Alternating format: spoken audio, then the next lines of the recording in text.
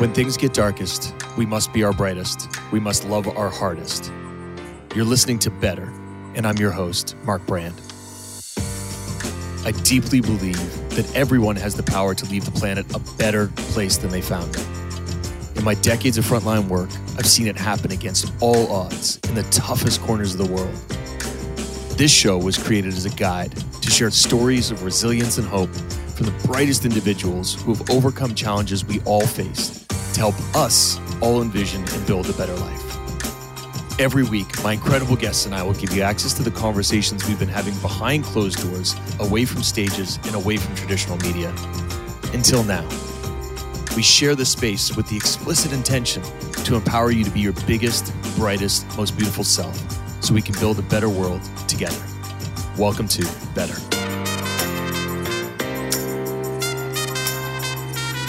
It is an honor, a pleasure, and a privilege to bring.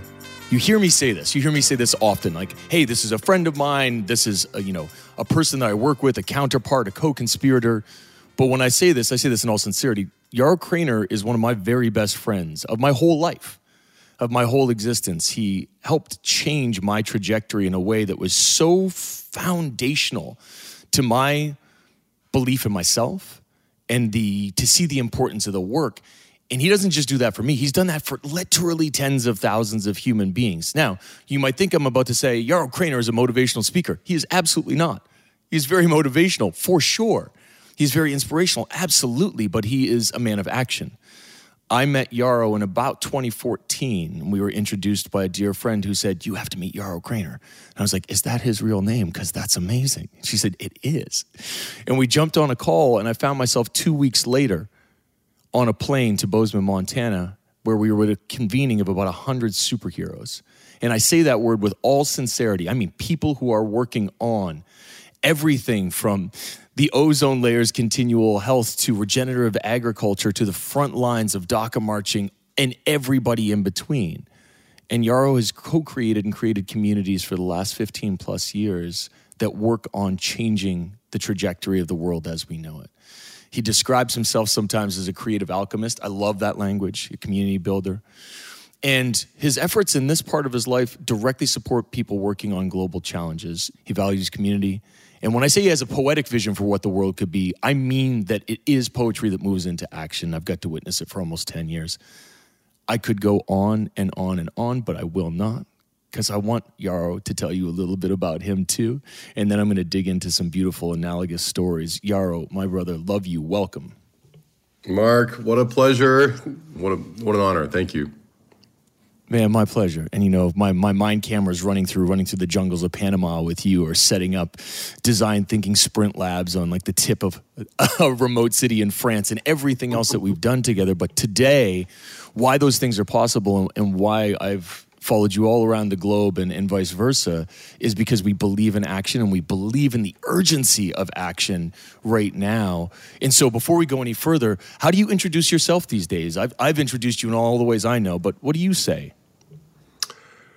Well, I mean, depends a little bit on the context, but founder of Hatch, a nonprofit that gathers people that are on the front lines of systems change and bringing them together to build ecosystems to amplify the work and try to accelerate solutions for global and local challenges. But sometimes I'm just, Tate's stepdad on a soccer field. Yeah, you are. Yeah, you are, which is a new role. So seeing Yarrow as a dad, I've seen Yarrow run around literally with a backpack and a laptop out all over the world trying to bring people to accelerated solution. And now seeing you as a family man is one of the greatest gifts for not only you and the family, but for all of your friends who love you so much. And I think I want to start us with a quote, one of my favorite quotes of yours, which is, we're in an all-hands-deck moment in time. There's a race between consciousness and catastrophe.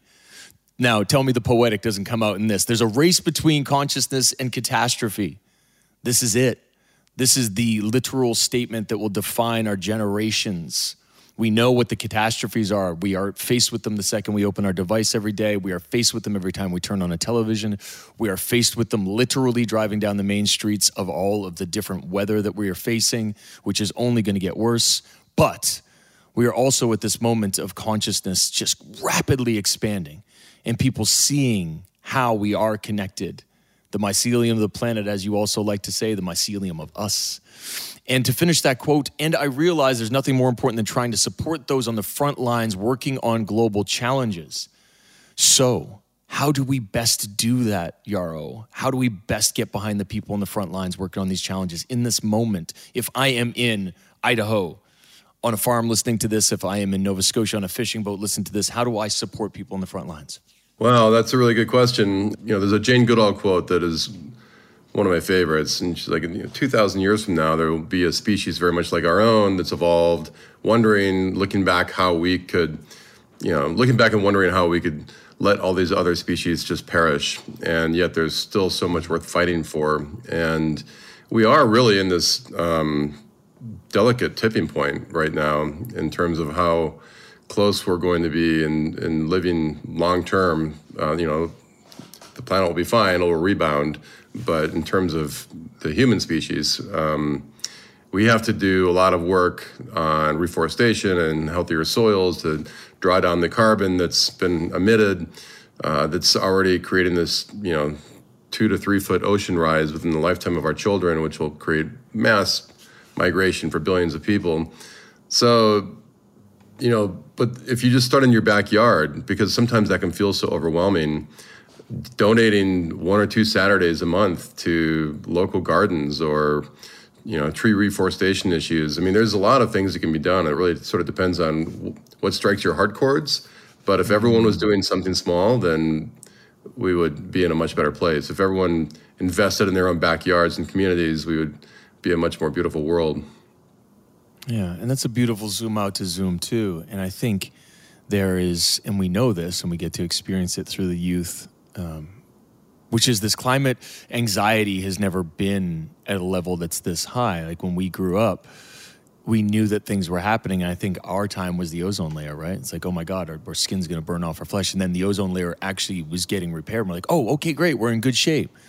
But didn't see the hundreds of other circumstances that were actually contributing to where we are now. And I think the most challenging part, particularly for our youth who seem, I don't know, man, kids are smarter than me. Let me just say that as a full-blown sentence. 9 to 14-year-old kids that we interact with are just smarter. And they have the information. So we didn't have the information. We didn't have every bit of information that's ever been created in our pockets growing up. And they do. And so there's just got to be this point of truth and reconciliation to, hey, yeah, we know this has happened and this is how we're working on it, but it feels like we're in this space of denial. How does that all reconcile for you on a day-to-day basis? Like, how do you keep pushing through, particularly surrounded by youth who are very active in this? How does that all reconcile from you? Like, how do you work on that day-to-day for you personally? Well, me personally, I mean, I feel lucky to have an 18-year-old daughter in our house that is quite activist-minded and extremely aware of everything that's happening in the world, and so are her peers. And there's a youth aspect to everything that we do at Hatch. So you'll be sitting, at a table with UN ambassadors with 16-year-old kids also at that table, and they're in the conversation, and oftentimes they're the ones that are sort of holding the adults to task, to accountability. One example is all these plastics that are in the oceans that are like grinding up into microplastics now, ending up in our food and water streams and so forth. And it's in the full sort of precipitation evaporation cycle and found in mountain streams in Canada, Montana, Europe. So we had Dow Chemical, Nestle, Procter & Gamble, Unilever on board with Greenpeace, Ocean Conservancy, World Wildlife Fund, Five Gyres, these sort of historically adversarial relationships all working together on these different impact labs on different parts of the boat. And, a dozen funded initiatives came out of that and led to the formation of the Ocean Plastics Network, which led to the Ocean, or the Plastics Treaty that was signed by the UN in March of 2020 of this year. But there was a moment on that boat where, someone stood up from a several $100 billion company, it's like a $20 billion company, and said that, we pledge to do this by 2060. And this 20-year-old from Stanford stood up and was like, that is way too long from now. Like nothing good will come from waiting that long. You need to move that timeline up. And it was such a salient moment that You got the 20-year-old kid from Stanford who stands up against this really powerful C-level executive and just tells him, this is what's up. Like, you're way behind. I think that the SDGs, which were supposedly going to be, originally designed to be solved by 2030, we're not on task for that. Someone came out recently and said that we're on track to solve them by 2095.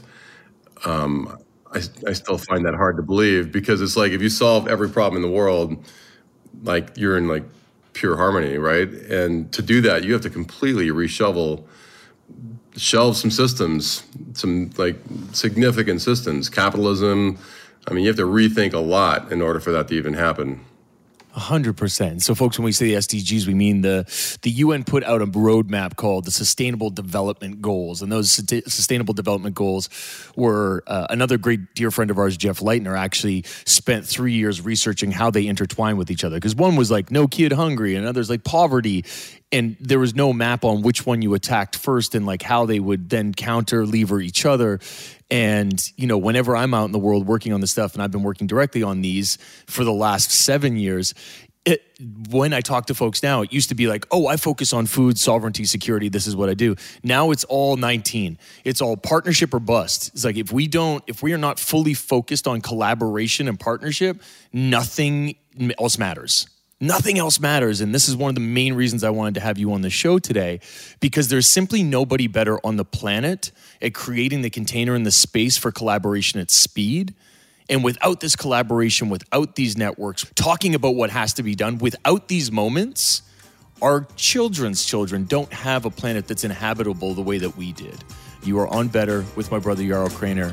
I hope that last sentence got him as fired up as it got me. We'll be right back. Don't move.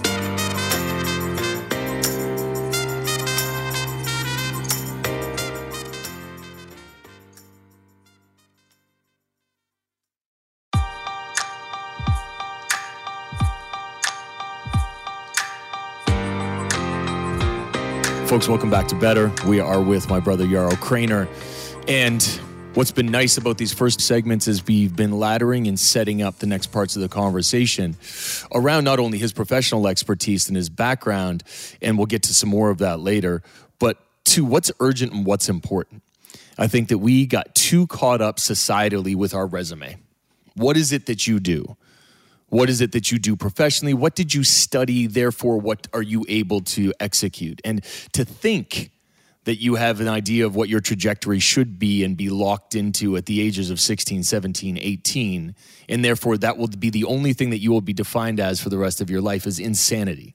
We are all polymaths. We are all capable of anything that we choose, and that is one of the centering design principles of Hatch, which is how can we break you out into all of the beautiful things you were always meant to be.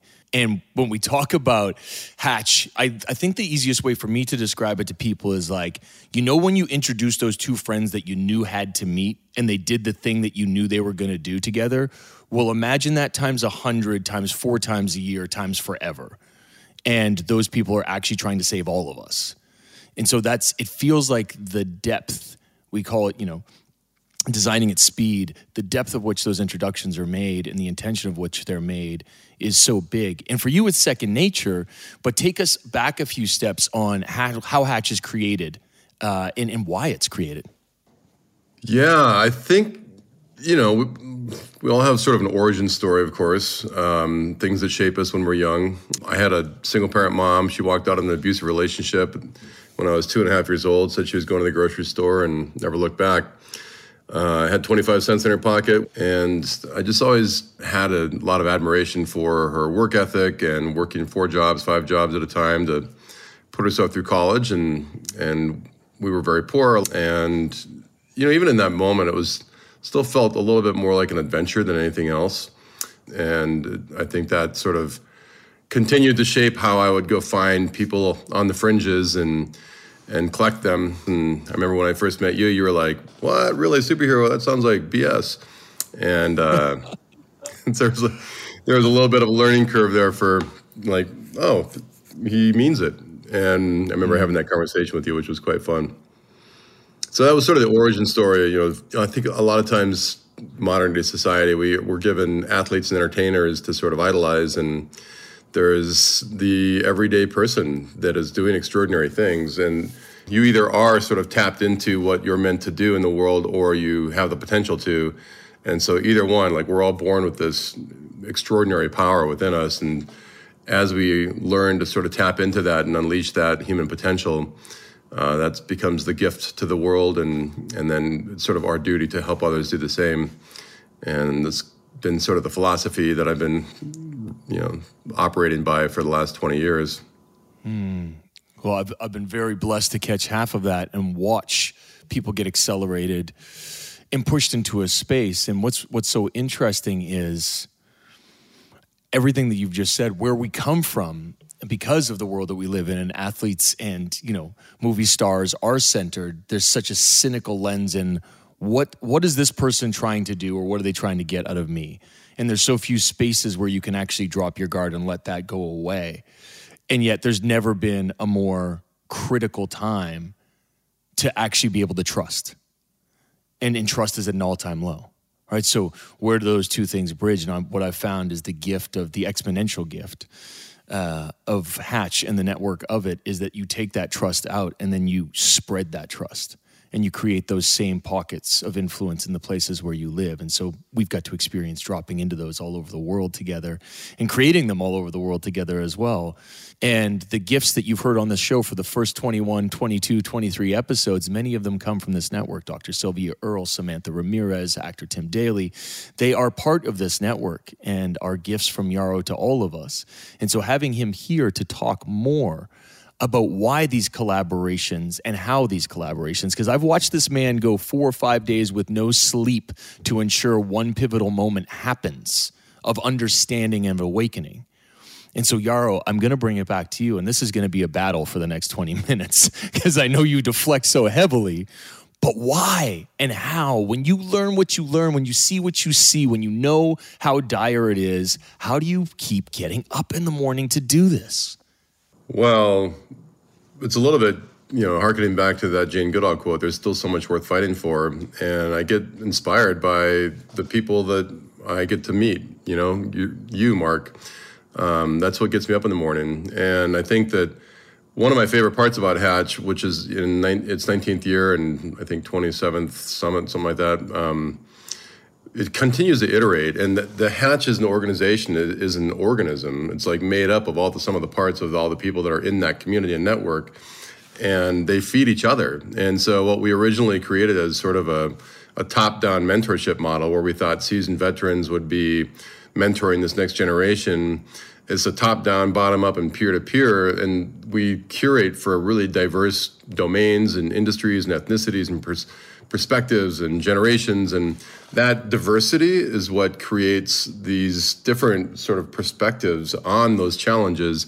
The thesis being that if you have a bunch of area experts scanning the problem, they get this sort of 2D output of that problem, but if you have diverse perspectives, generations, ethnicities at a round table, scanning that challenge, you're going to get this sort of three-dimensional holographic output, and that's where you daylight the blind spots, where the acupuncture points of innovation and systems change lie, and they're horizons expanders. And so when you're sitting in a room, you're listening to an astronomer, you're listening to actor Tim Daly, who's also the president of the Creativity Coalition, the Creative Coalition, and as a champion for creativity, as a way to everything that we like wear, drive, live in is like from an idea, right? And yet all these arts classes are getting sliced and diced in courses, and if we lose our creativity, we're stuck with everything that's already in textbooks and nothing new.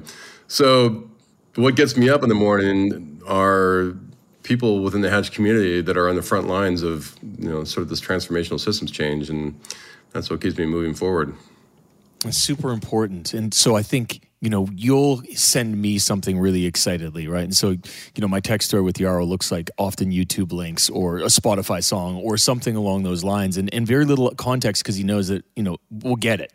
It's like, just look how beautiful this is, right? And I think exposing people to the beauty of things amongst the maelstrom of negativity is the task often. Is just that's the show, right? when I think about, we had Rhett Butler on the show a few weeks ago in Manga Bay, and like I didn't even know what Manga Bay was until a climate summit, a dear friend of ours at Sun Valley Institute. He gets up on stage and I see blue parrots and all of these images. As a photographer, he creates this entire media platform about what's going on with climate and the world and just what's possible. And I don't know about it because I'm getting inundated by the lowest common denominator at all times because it's being paid to inundate me. Right, I'm just getting hit with all of these things. So where can I find hope? And I think one of the core design principles of having you on the show today was you eat, breathe, sleep hope. It's something that just naturally comes out of your pores. And so when I say, I was setting you up a little bit, when I say, how do you keep getting up in the morning? You get up out of bed at a relentless pace, right? It never seems to slow down. And you and I have heard so many things together and witnessed things that are heartbreaking, where you're like, I don't know how we look out of this. And you're like, yeah, but look over here at this thing that is still happening. And so if you had a list or just one thing, as I say that, of course, popcorn and coming to the top of your mind, what are some of the things that give Yarrow Kraner hope today at the end of this beautiful summer? Well, definitely the next generation, highly informed and also sort of drawing a line in the sand with larger companies. Like suddenly purpose is becoming a competitive landscape. And if companies aren't creating that on-ramp for young generations to come work for their company, but also have a way to create more purpose and impact, they're going to lose out on their best talent. And so companies are becoming a little bit more savvy around employee engagement and workforce mobilization and how to create those on-ramps for their employees to get involved in the things that they're passionate about. So the next generation is definitely one of those. But it's interesting, as you were sort of describing that a moment ago, I was thinking about our friend John Hagel, who was at Deloitte for many years, and they gave him his own center of research called the Center for the Edge. And one of his areas of research was around passion and also hope. And I called him at the very beginning of COVID. I'm like, John, he has got all these Silicon Valley CEOs that he coaches and consults with, and I'm like, are all your clients calling you? And he's like, yeah. I'm like, what are they asking? He's like, how to get back to normal. I'm like, what do you tell them? Like, not to get back to normal because normal is broken.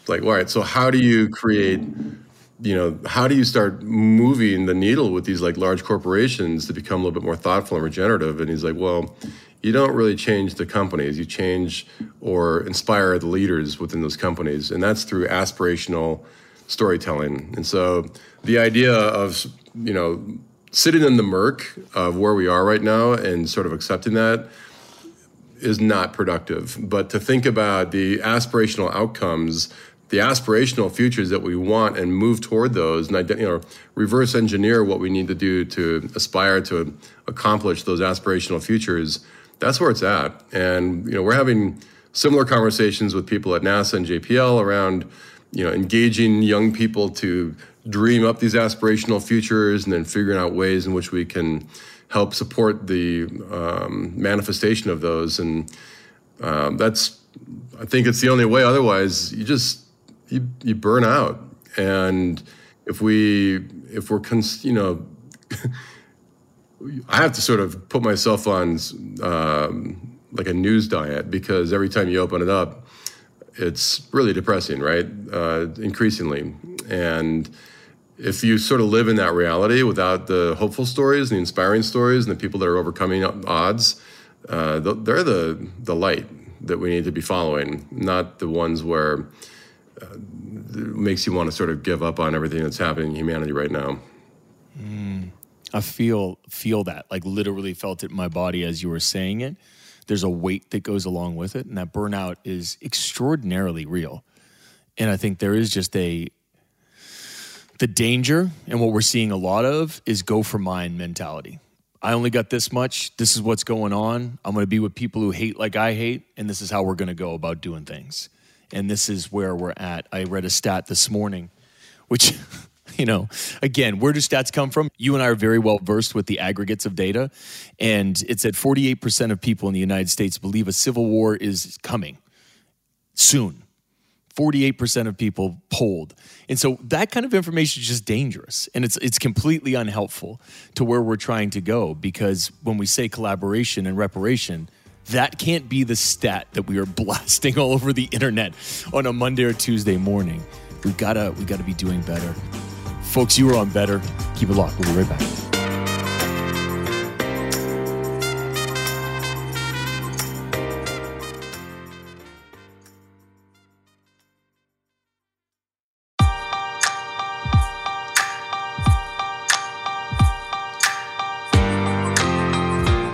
Folks, welcome back to Better. I'm your host, Mark Brand. We are with Yarrow, Kraner, creative alchemist, collaborator at speed, hope maestro. Let's throw that one in there. Maestro of hope.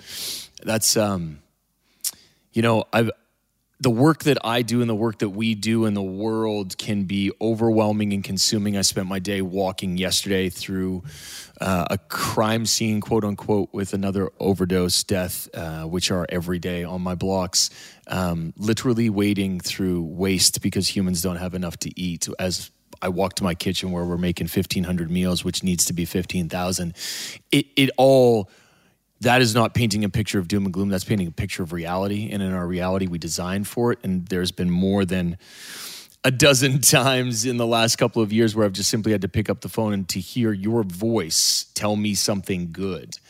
And that's what a Hope Maestro does, but it's also what friends do. And I think that friendship is such a critical part of hope and reality-based friendship, where it's like, man, I know things are just, it's a lot. It's just a lot. And it never stops being a lot. We are, and I've heard you use this analogy before, we got to be very mindful that we're not the frog that doesn't know they're in the boiling pot, that we're looking for the scraping the sides and trying to get out and, trying to turn off the temperature for everybody else. And that's what friends do. And, your friendship is critical to me and to many others. And we have friends who are critical to us. And, I wanted to talk about friendship. And I want to take us a little bit on a right turn, because I think that we've been bred to be transactional in those, and to actually get anywhere that we need to get to, we can't be. And so, you've always exemplified what being a great friend is to me, and have been that for me in so many instances over our 10 years together. Likewise, but brother. What does it mean? Thank you, man. What does it mean to show up for you? What does it mean to be a friend? What does it mean to blur those lines in collaboration and business and friendship and the challenges? How does that work, Yarrow? Well, there is an interesting balance, I think, between the work of, when you're in sort of impact work, you tend to think about larger numbers of people and how you can impact at scale and the metrics of that and so forth. And you can get a little bit lost in that. And sometimes it's the one. And, if someone calls you and your friends, you need to sort of drop everything to be able to address that one. And it's a sort of tension balance sometimes, because especially in the Hatch network, there's a lot of people that we're sort of in service of. But I don't know, it's nothing, if you're moving through this world without people that have your back and people that care about you, good, bad, and the ugly, and that know you and all of your sort of scars and everything else, if you're moving through the world alone, it's a lot, I don't know, it doesn't feel as hopeful. And the friends like you and others that I have that are very close, they're the ones that sort of keep putting fuel under the efforts. And so, as you know, if I'll be in the middle of something and there's been a couple moments when you've reached out to me and I was just drop everything, 100% attention, tell me what's happening. And it's part of why we're here. It's the humanity of it. It's being able to be of service to each other and to exchange love and inspiration in those moments of darkness, because especially in this work that we're doing, as you mentioned, it can sometimes you need a little bit of a light at the end of the tunnel to be able to know that you're still going in the right direction.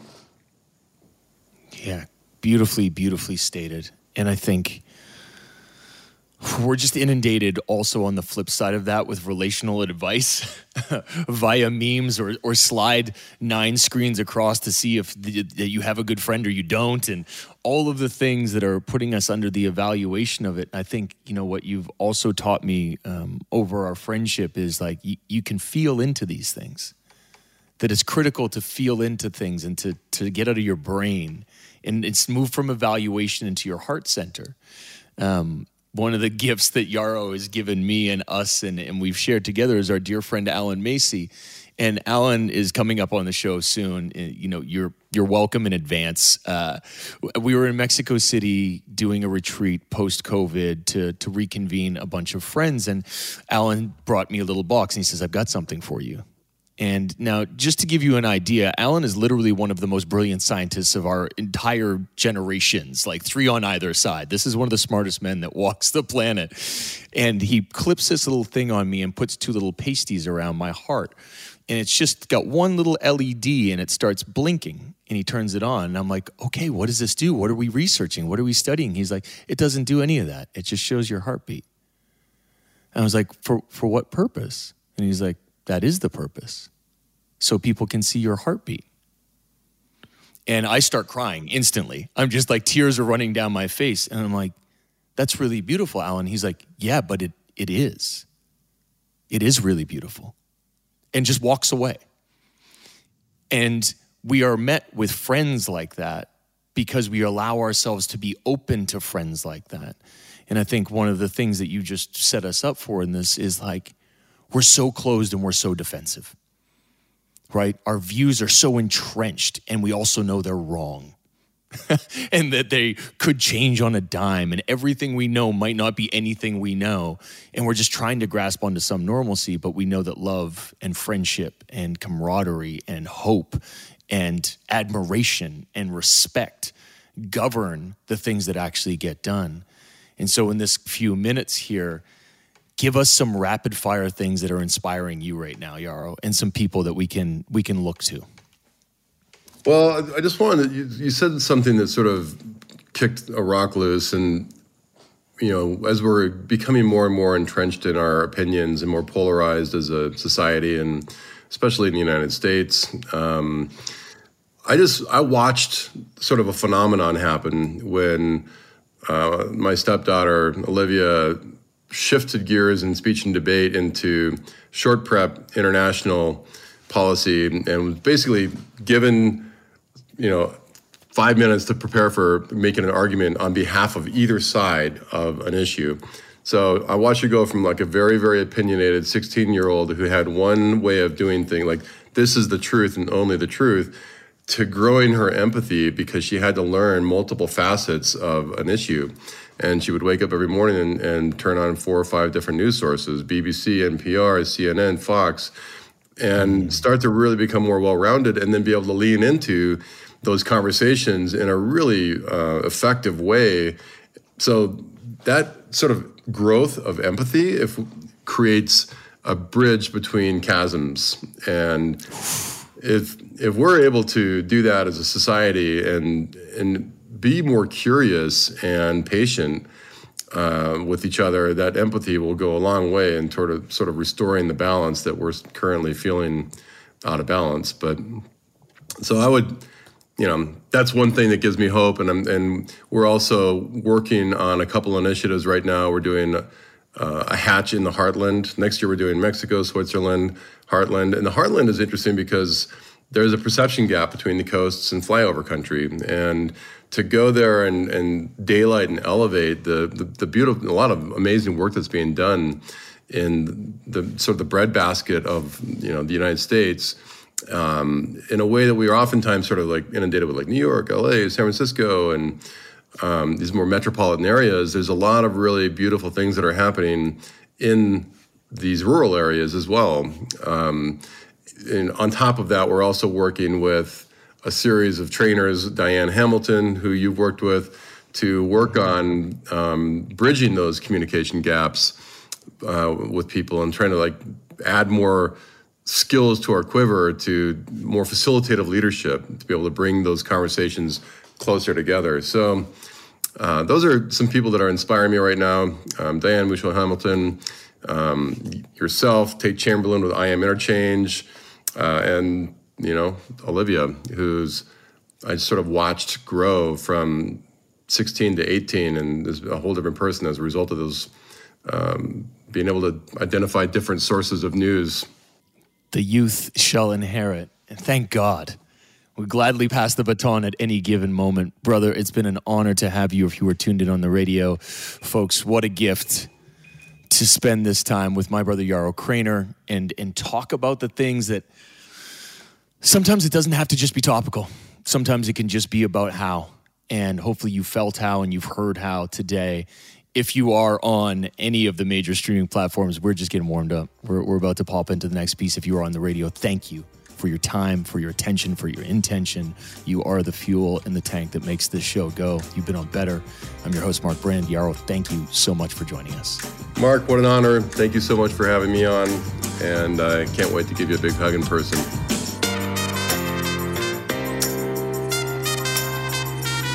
And folks, you already know what's going on here. If you are on any of the majors, of course, Better is an iHeart original, but we like to share.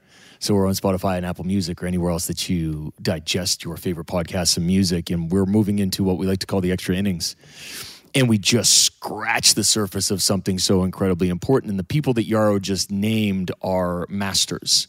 Masters in communication, facilitation, and bridging gaps. Right. And so the work that he's talking about that he's so excited about and we're so excited about as an organization and as affiliates and people who are forming continually the network of networks, as Yarrow coined it. Right. How do we bring these very powerful groups of 100, 150 that are exponentially 15,000, 150,000 together to overlap to communicate into places that are critical? And Diane Muschel-Hamilton, who I would describe as my sensei, in non-facetiously, taught me my skill set around integral facilitation, which is a theory created by Ken Wilber, which talks about full body, mind, heart, soul, essentially facilitation. So how do you, much like Olivia digesting all of the news and moving her empathy and intention and attention into the differences, how do you use your mind and your heart to remove bias, trauma, from the conversation that you're about to have with somebody who you know is so different? But knowing that what's different makes it beautiful. What's different makes it a solution.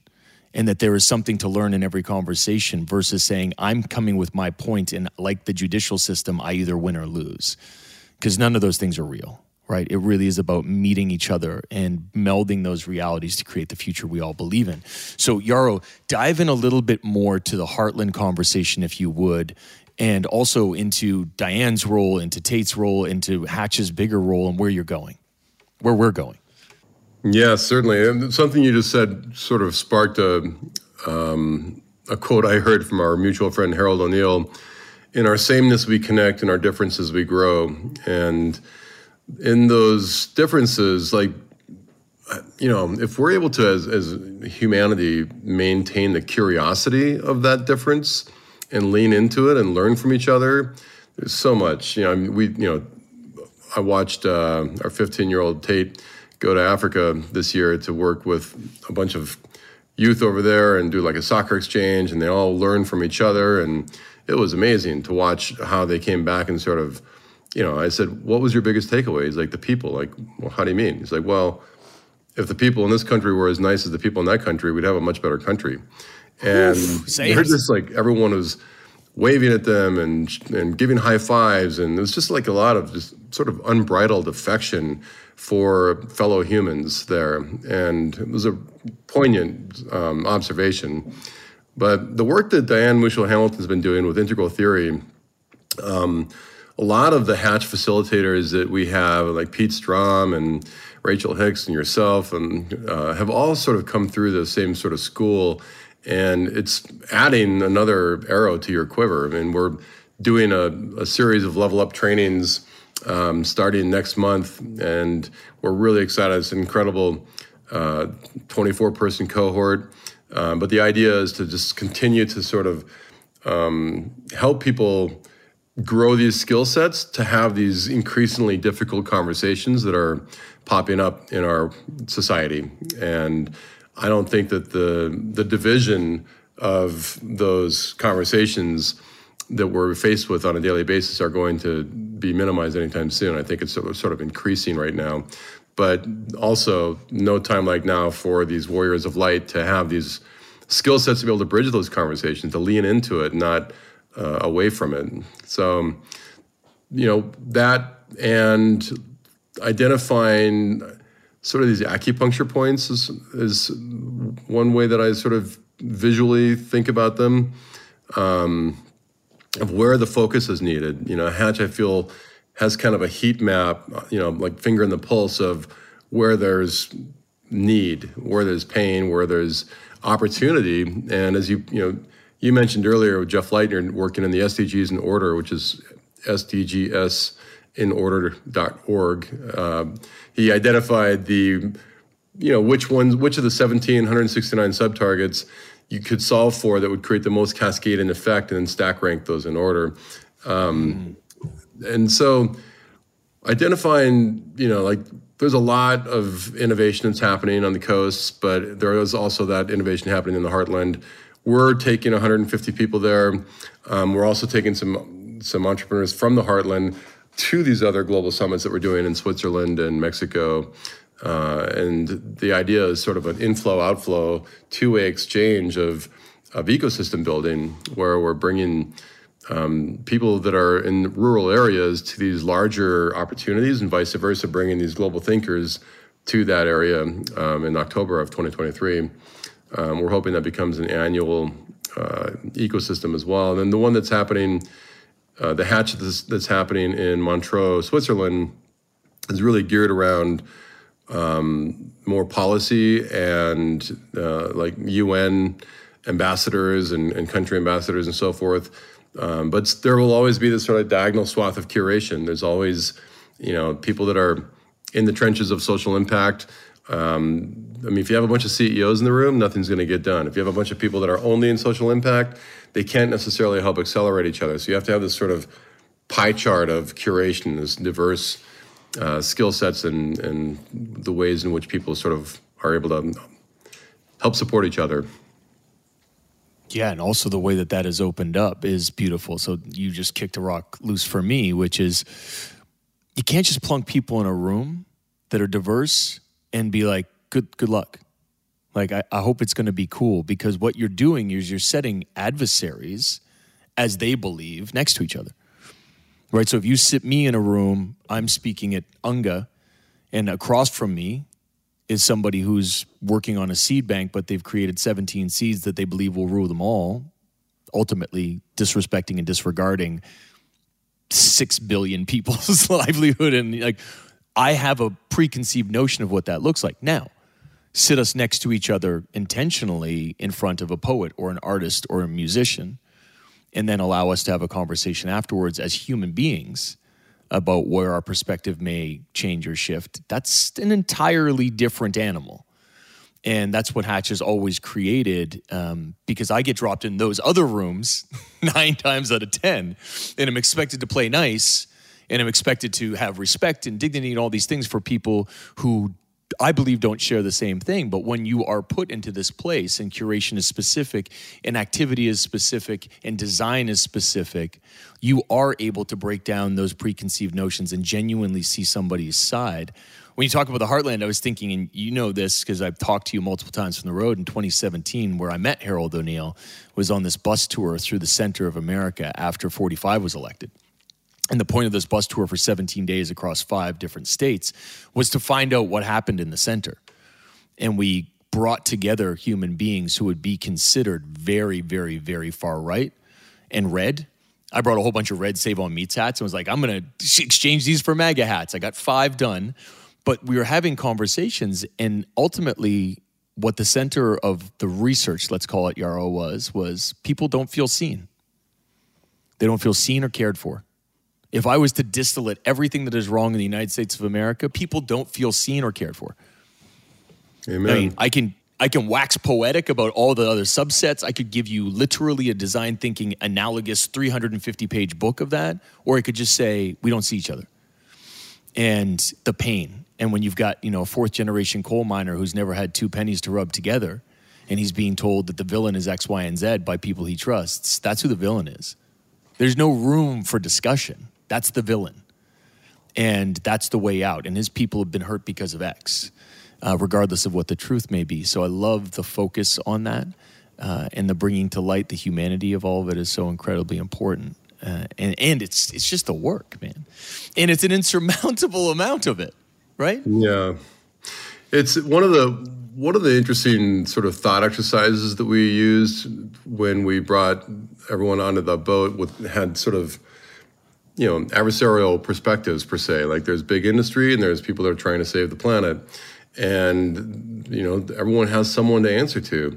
And the challenge for us was how quickly can we get people to let go of their identity through company or title and approach this as a human problem. And so we started asking people to write letters to themselves from 30 years in the future. It was a very meditative experience, like literally take themselves, like, where are you? What's the setting? Like, and now write this letter, knowing that your children are going to read this letter, or someone that you care for, about what you did specifically about this challenge. And people had tears in their eyes. And the design challenge for us is oftentimes like, how quickly can we get people to sort of melt off that front veneer and approach this from, a brother, sister, sibling, son, daughter, father, mother, because we're all sharing this big living room. And that's, I don't know, that's sort of one of our more lofty goals is to just really identify people that can go through that thought exercise and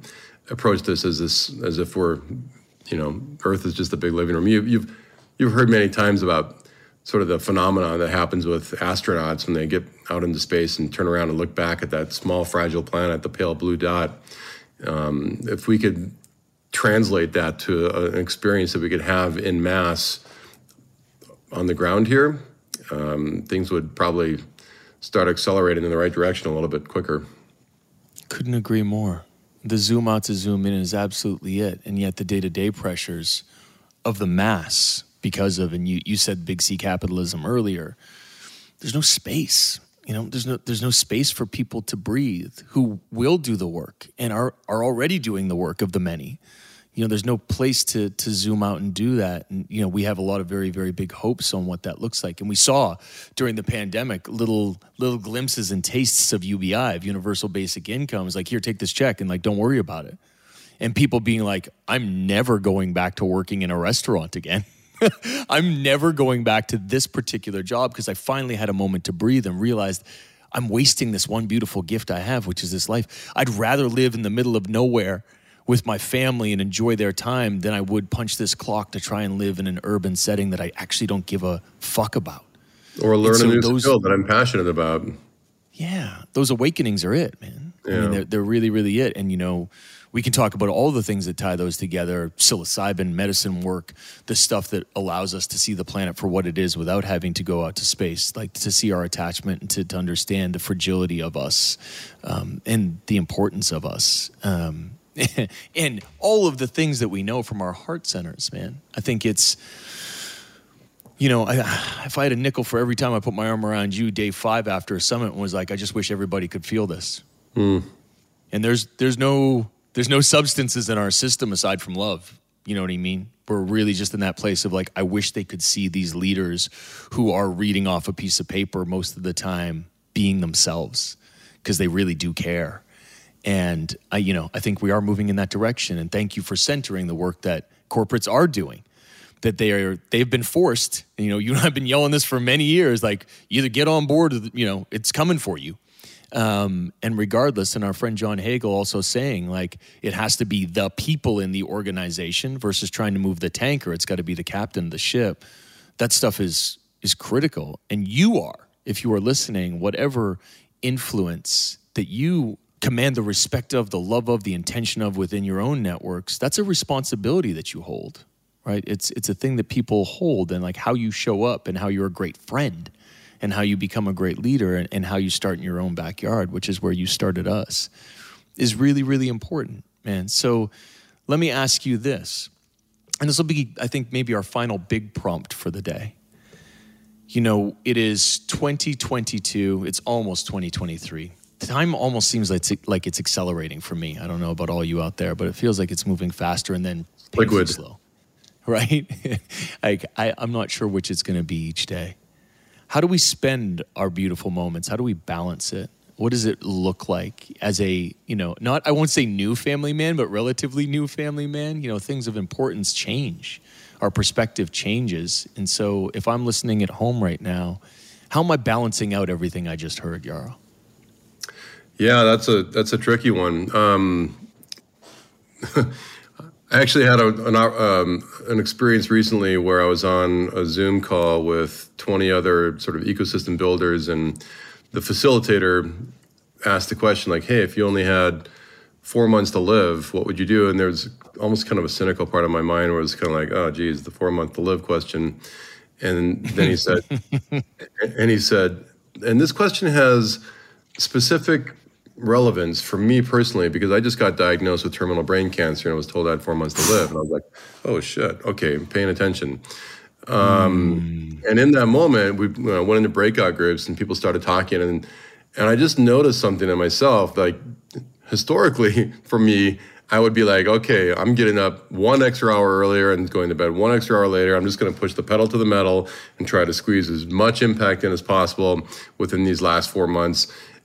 That would like sort of typically be what my response would be. And instead it was like, I was sort of at this fork in the road mentally. It was like just kind of a visual, moment where I was like, oh, well, that would be what I would normally say. But there's also this other road where I might just go sit by a river with people I love and just slow it way down and, smell the pines and think about, listen to the babbling brook and just spend quality moments with people I care about. And that was like felt sort of like a grown-up,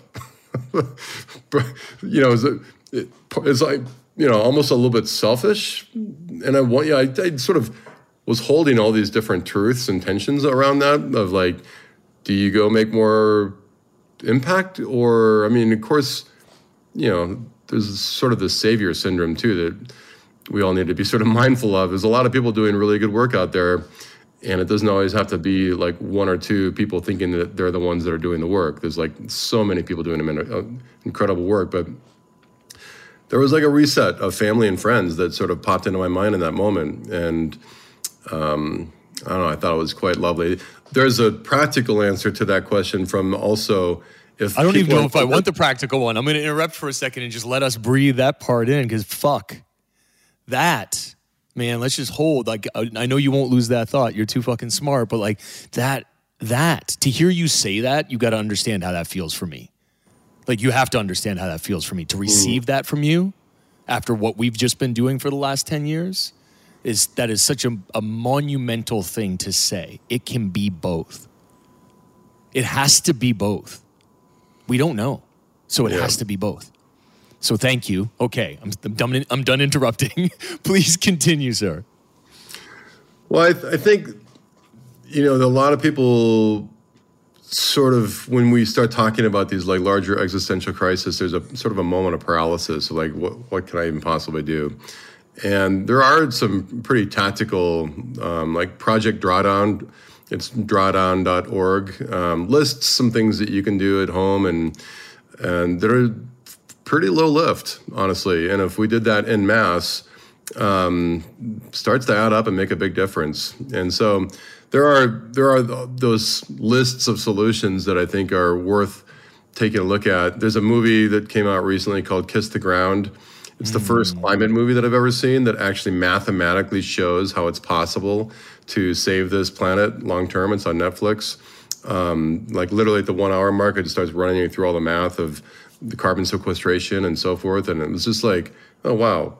Like this one sort of shows us that, yeah, we're in trouble, but it's also possible for us to move out of this if we're, synchronized about it.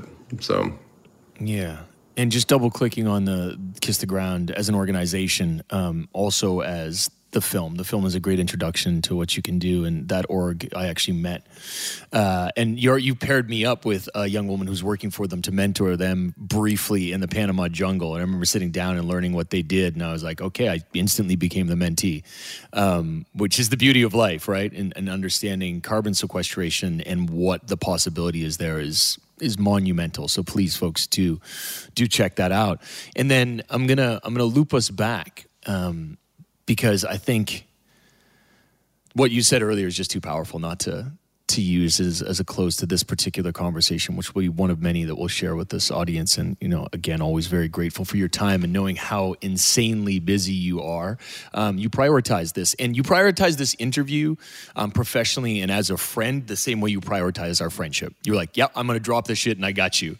So I understand that gift and deeply respect and appreciate it. And when you think about the time that you spend with your loved ones, you and I always manage to somehow squeeze in 15 to 22 minutes together whenever we're running around the world. And that's all we need.